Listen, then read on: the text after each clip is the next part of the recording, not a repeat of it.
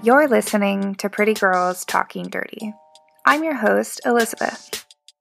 My parents' idea of a sex talk was telling me, just don't. And while communication clearly wasn't our family strength, I forged for the truth anyway. Over 10 years of therapy combined with sexual and emotional exploration have led me here, to this podcast. This is Pretty Girls Talking Dirty.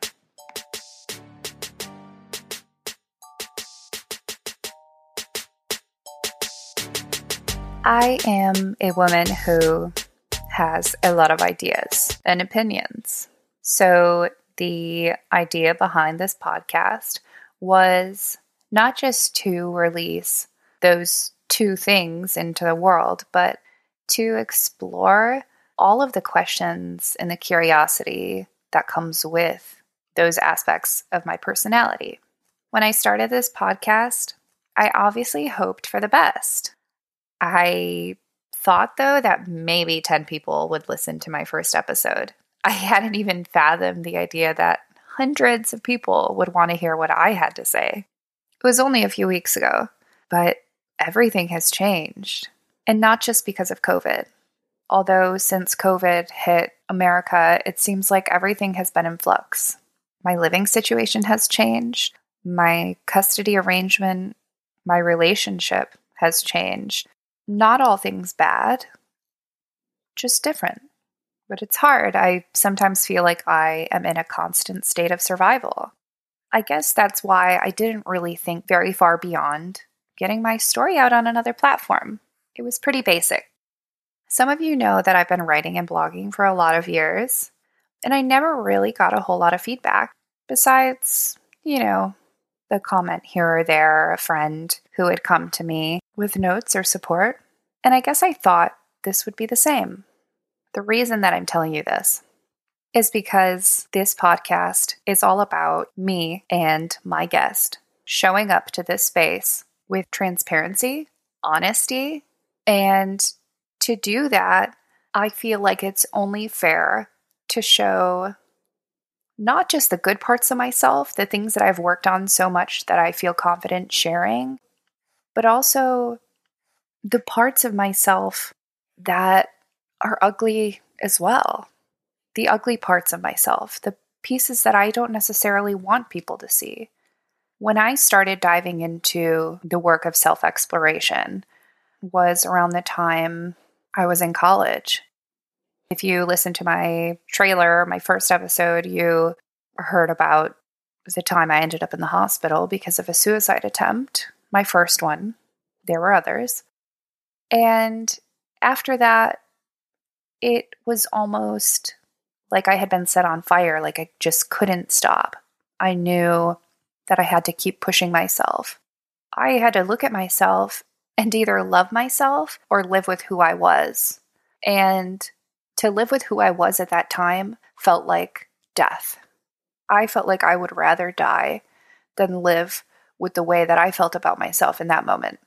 After my first episode, I received so many Facebook and Instagram messages, texts, phone calls, people reaching out and either expressing empathy and support and relating to my story, or going the complete opposite way and just kind of being hurt and ashamed about the things that I shared. If you know me personally, or you've been following my story for any period of time, you've hopefully quickly learned that I'm not ashamed of the trauma that has encompassed my life. I come from generational abuse. It's been passed down for probably longer than my family tree is traceable. And I don't think that's that uncommon. To me, it just is who I am. It's a part of my story. It's not anything that I feel is a bad thing to share. In fact, I think it's important because, like so many of you have showed me over the past few weeks, human connection revolves around similar occurrences and similar experiences. And in order to feel that validation and feel like we can have a connection, we need to share our stories and we need to reach out to each other. I am doing this because I can still physically recall the pain that I used to feel in the moments when I just felt so alone, when I didn't think there was anyone around me that wanted to hear from me. I hope that sharing empathy or honesty will help someone, even if it's just one person reading one of my shitty blogs. There have been a lot of moments where I have questioned my openness and my intentions with telling my story. I've questioned whether or not I'm doing it for selfish reasons, if it is to gain attention or the need for validation. So many people that I love and trusted have called me a victim, and not in a way that ensues compassion, but in a way that is meant to put a ding in my self-worth. It's continually made me question, am I victimizing myself?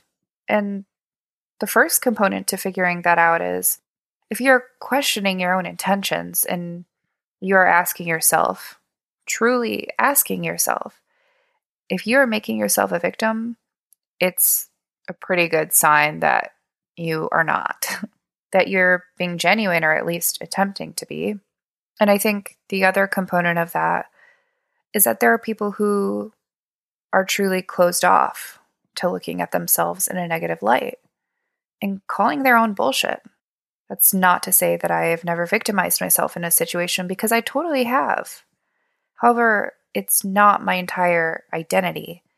I am not a victim. I do also want to add that my openness definitely does have a selfish aspect to it. I've done this for my own healing, for my own benefit, to better my own life. But we need to stop looking at selfishness as a negative thing, because sometimes in order to heal, you have to be selfish. And to be selfish is truly one of the most healthy things that you can actually do for yourself. Part of my personality revolves around the drive to feel needed. In order to feel validation, I need to feel like I am valued and helping someone or supporting them. So it's really hard for me to handle when I feel like I've hurt someone, especially if it wasn't intentional. The thing about living your story as honestly as possible and, diving into the work, as they call it, the work being reliving your past trauma and attempting to heal and break the cycle through self-exploration. The thing about it is, it causes you to look into a mirror. And I remember when I was a kid, I heard a story or a statistic or whatever about people who make faces into the mirror or talk and make jokes into the mirror. People who do that were found to be the funny ones. And I remember thinking, oh my God, that's so embarrassing. Who would do that? So naturally, I tried it, and it was so freeing. Not only to have the freedom to do that and just let go of whatever expectation you have for yourself, but also to see yourself from a different perspective. To see your face at a different angle and see the faces you make when you talk. Some of them are not pretty. I see wrinkles and a double chin when I laugh and expressions that resemble people that I really wish I didn't. That mirror that I looked into, though, it doesn't just reveal my own goofiness or shortcomings or strengths. It extends to other people too. It reflects back to them, and it's something you have to tread so carefully when you do this. I've been realizing that not everybody likes to see themselves for who they are. Not everyone wants to see those flaws with complete transparency and honesty and say, yeah, okay, this is me. I'm going to own this. And if I can't own this, I'm going to change it or work on it. Not everyone wants to do that or even has the capability to do that. Aside from everything that's been happening in my life on a basic survival level over the previous weeks, this podcast has brought out so many emotions for me. I think there is a lot of power given to those who choose to use their words, their physical voice. You relinquish a sense of control over the narrative. And while you gain so much personally, you lose the ability to control the way that others perceive your words. When you move from an internal dialogue to an outward dialogue, you're asking for feedback. And I think for me, in that moment, when I started to get all of these messages and responses, I just needed to take a step back and take a breath and realize that sometimes you have to practice your own lessons. I've spent so much time talking about being honest with yourself and taking care of your own health, but I was failing to actually listen to my own signals and signs of stress. I also needed to reassure myself that it was okay to feel overwhelmed. It was okay to feel my emotions, sadness about the past, about lost relationships. Those emotions are okay. In fact, healthy. And I just needed to revel in it and let myself feel it all without the outside world tapping at the window.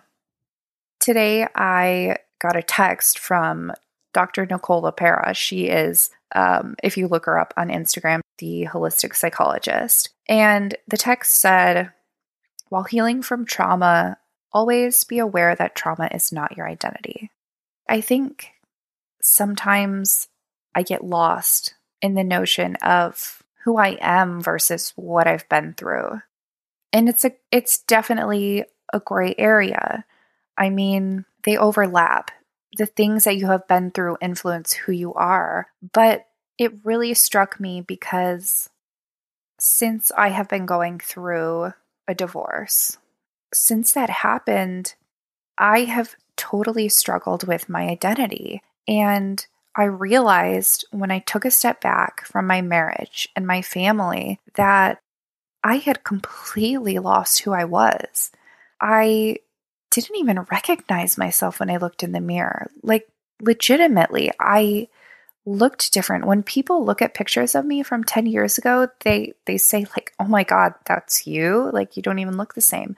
And I felt that so deeply. Like, I just felt like this piece of me had been set on fire and then doused. And all that was left was just this charcoal piece that was smoking endlessly. And I couldn't breathe. I couldn't see through it. It just was there. And it was so lifeless and ugly. But when you set things on fire, they actually tend to grow back with more life. The other part of telling a story, talking about your life, is that it involves other people and other people's stories that they might not necessarily agree with your perspective or the way that it happened. They might not like the way that they look through your lens. They may just not want people to know the things that they did. They don't want that mirror to be held up to them. They've worked so hard to keep away from it, to hide. But I've come to a point in my life that I believe that everyone has a right to their story. My family has a right to tell the story the way that they see it. The role that I played, the character that I played in their story, just as much as I have a right to my story and the way that I saw that it happened and the characters they played in my story. The only time that I have been closed off from communication with anyone in my family has been when it's been damaging to me. When I have felt that the actions of others were causing great emotional or physical harm to me, it's, multifaceted. It's that, but it's also that they weren't willing to take those actions and look at them head on and admit what happened, and that my feelings in response were valid.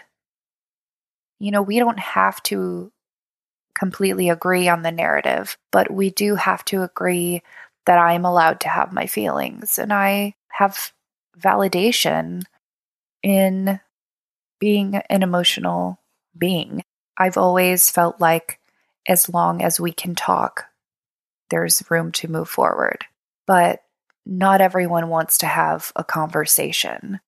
We all like to make excuses. We like to think that we did what we did for a reason and that reason was valid. And I've started to learn that may not always be the case.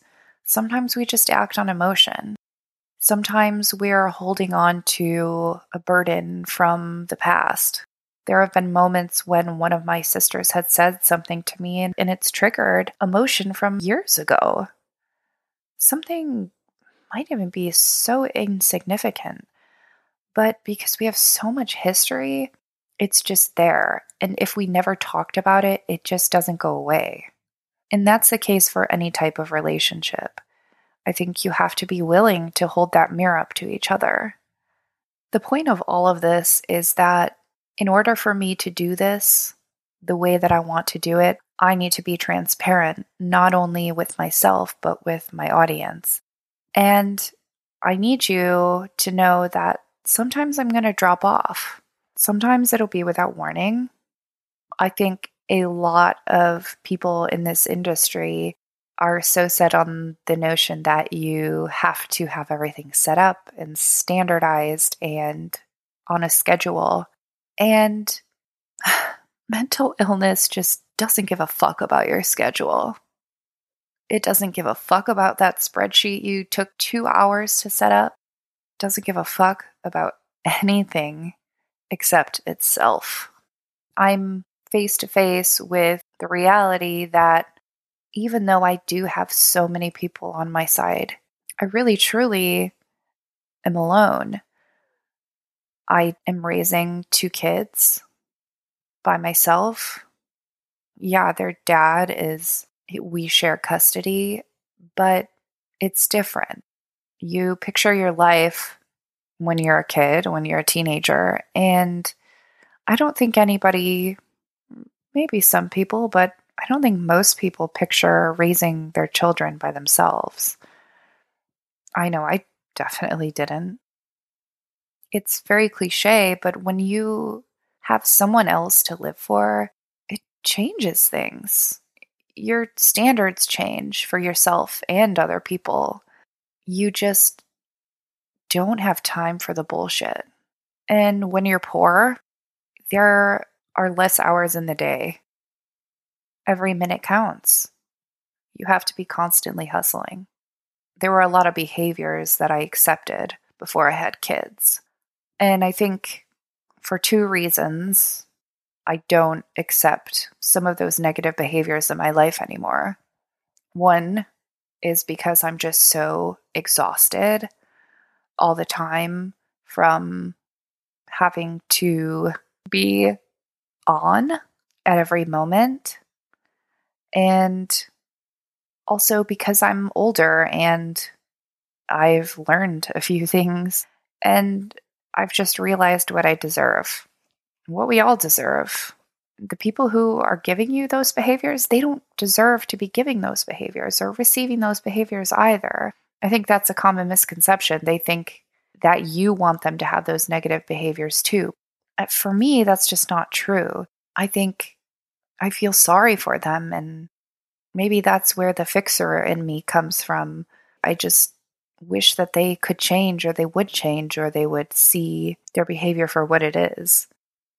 But it doesn't mean that I think I'm a better person than them. It just means that I hope we can be better together and learn together.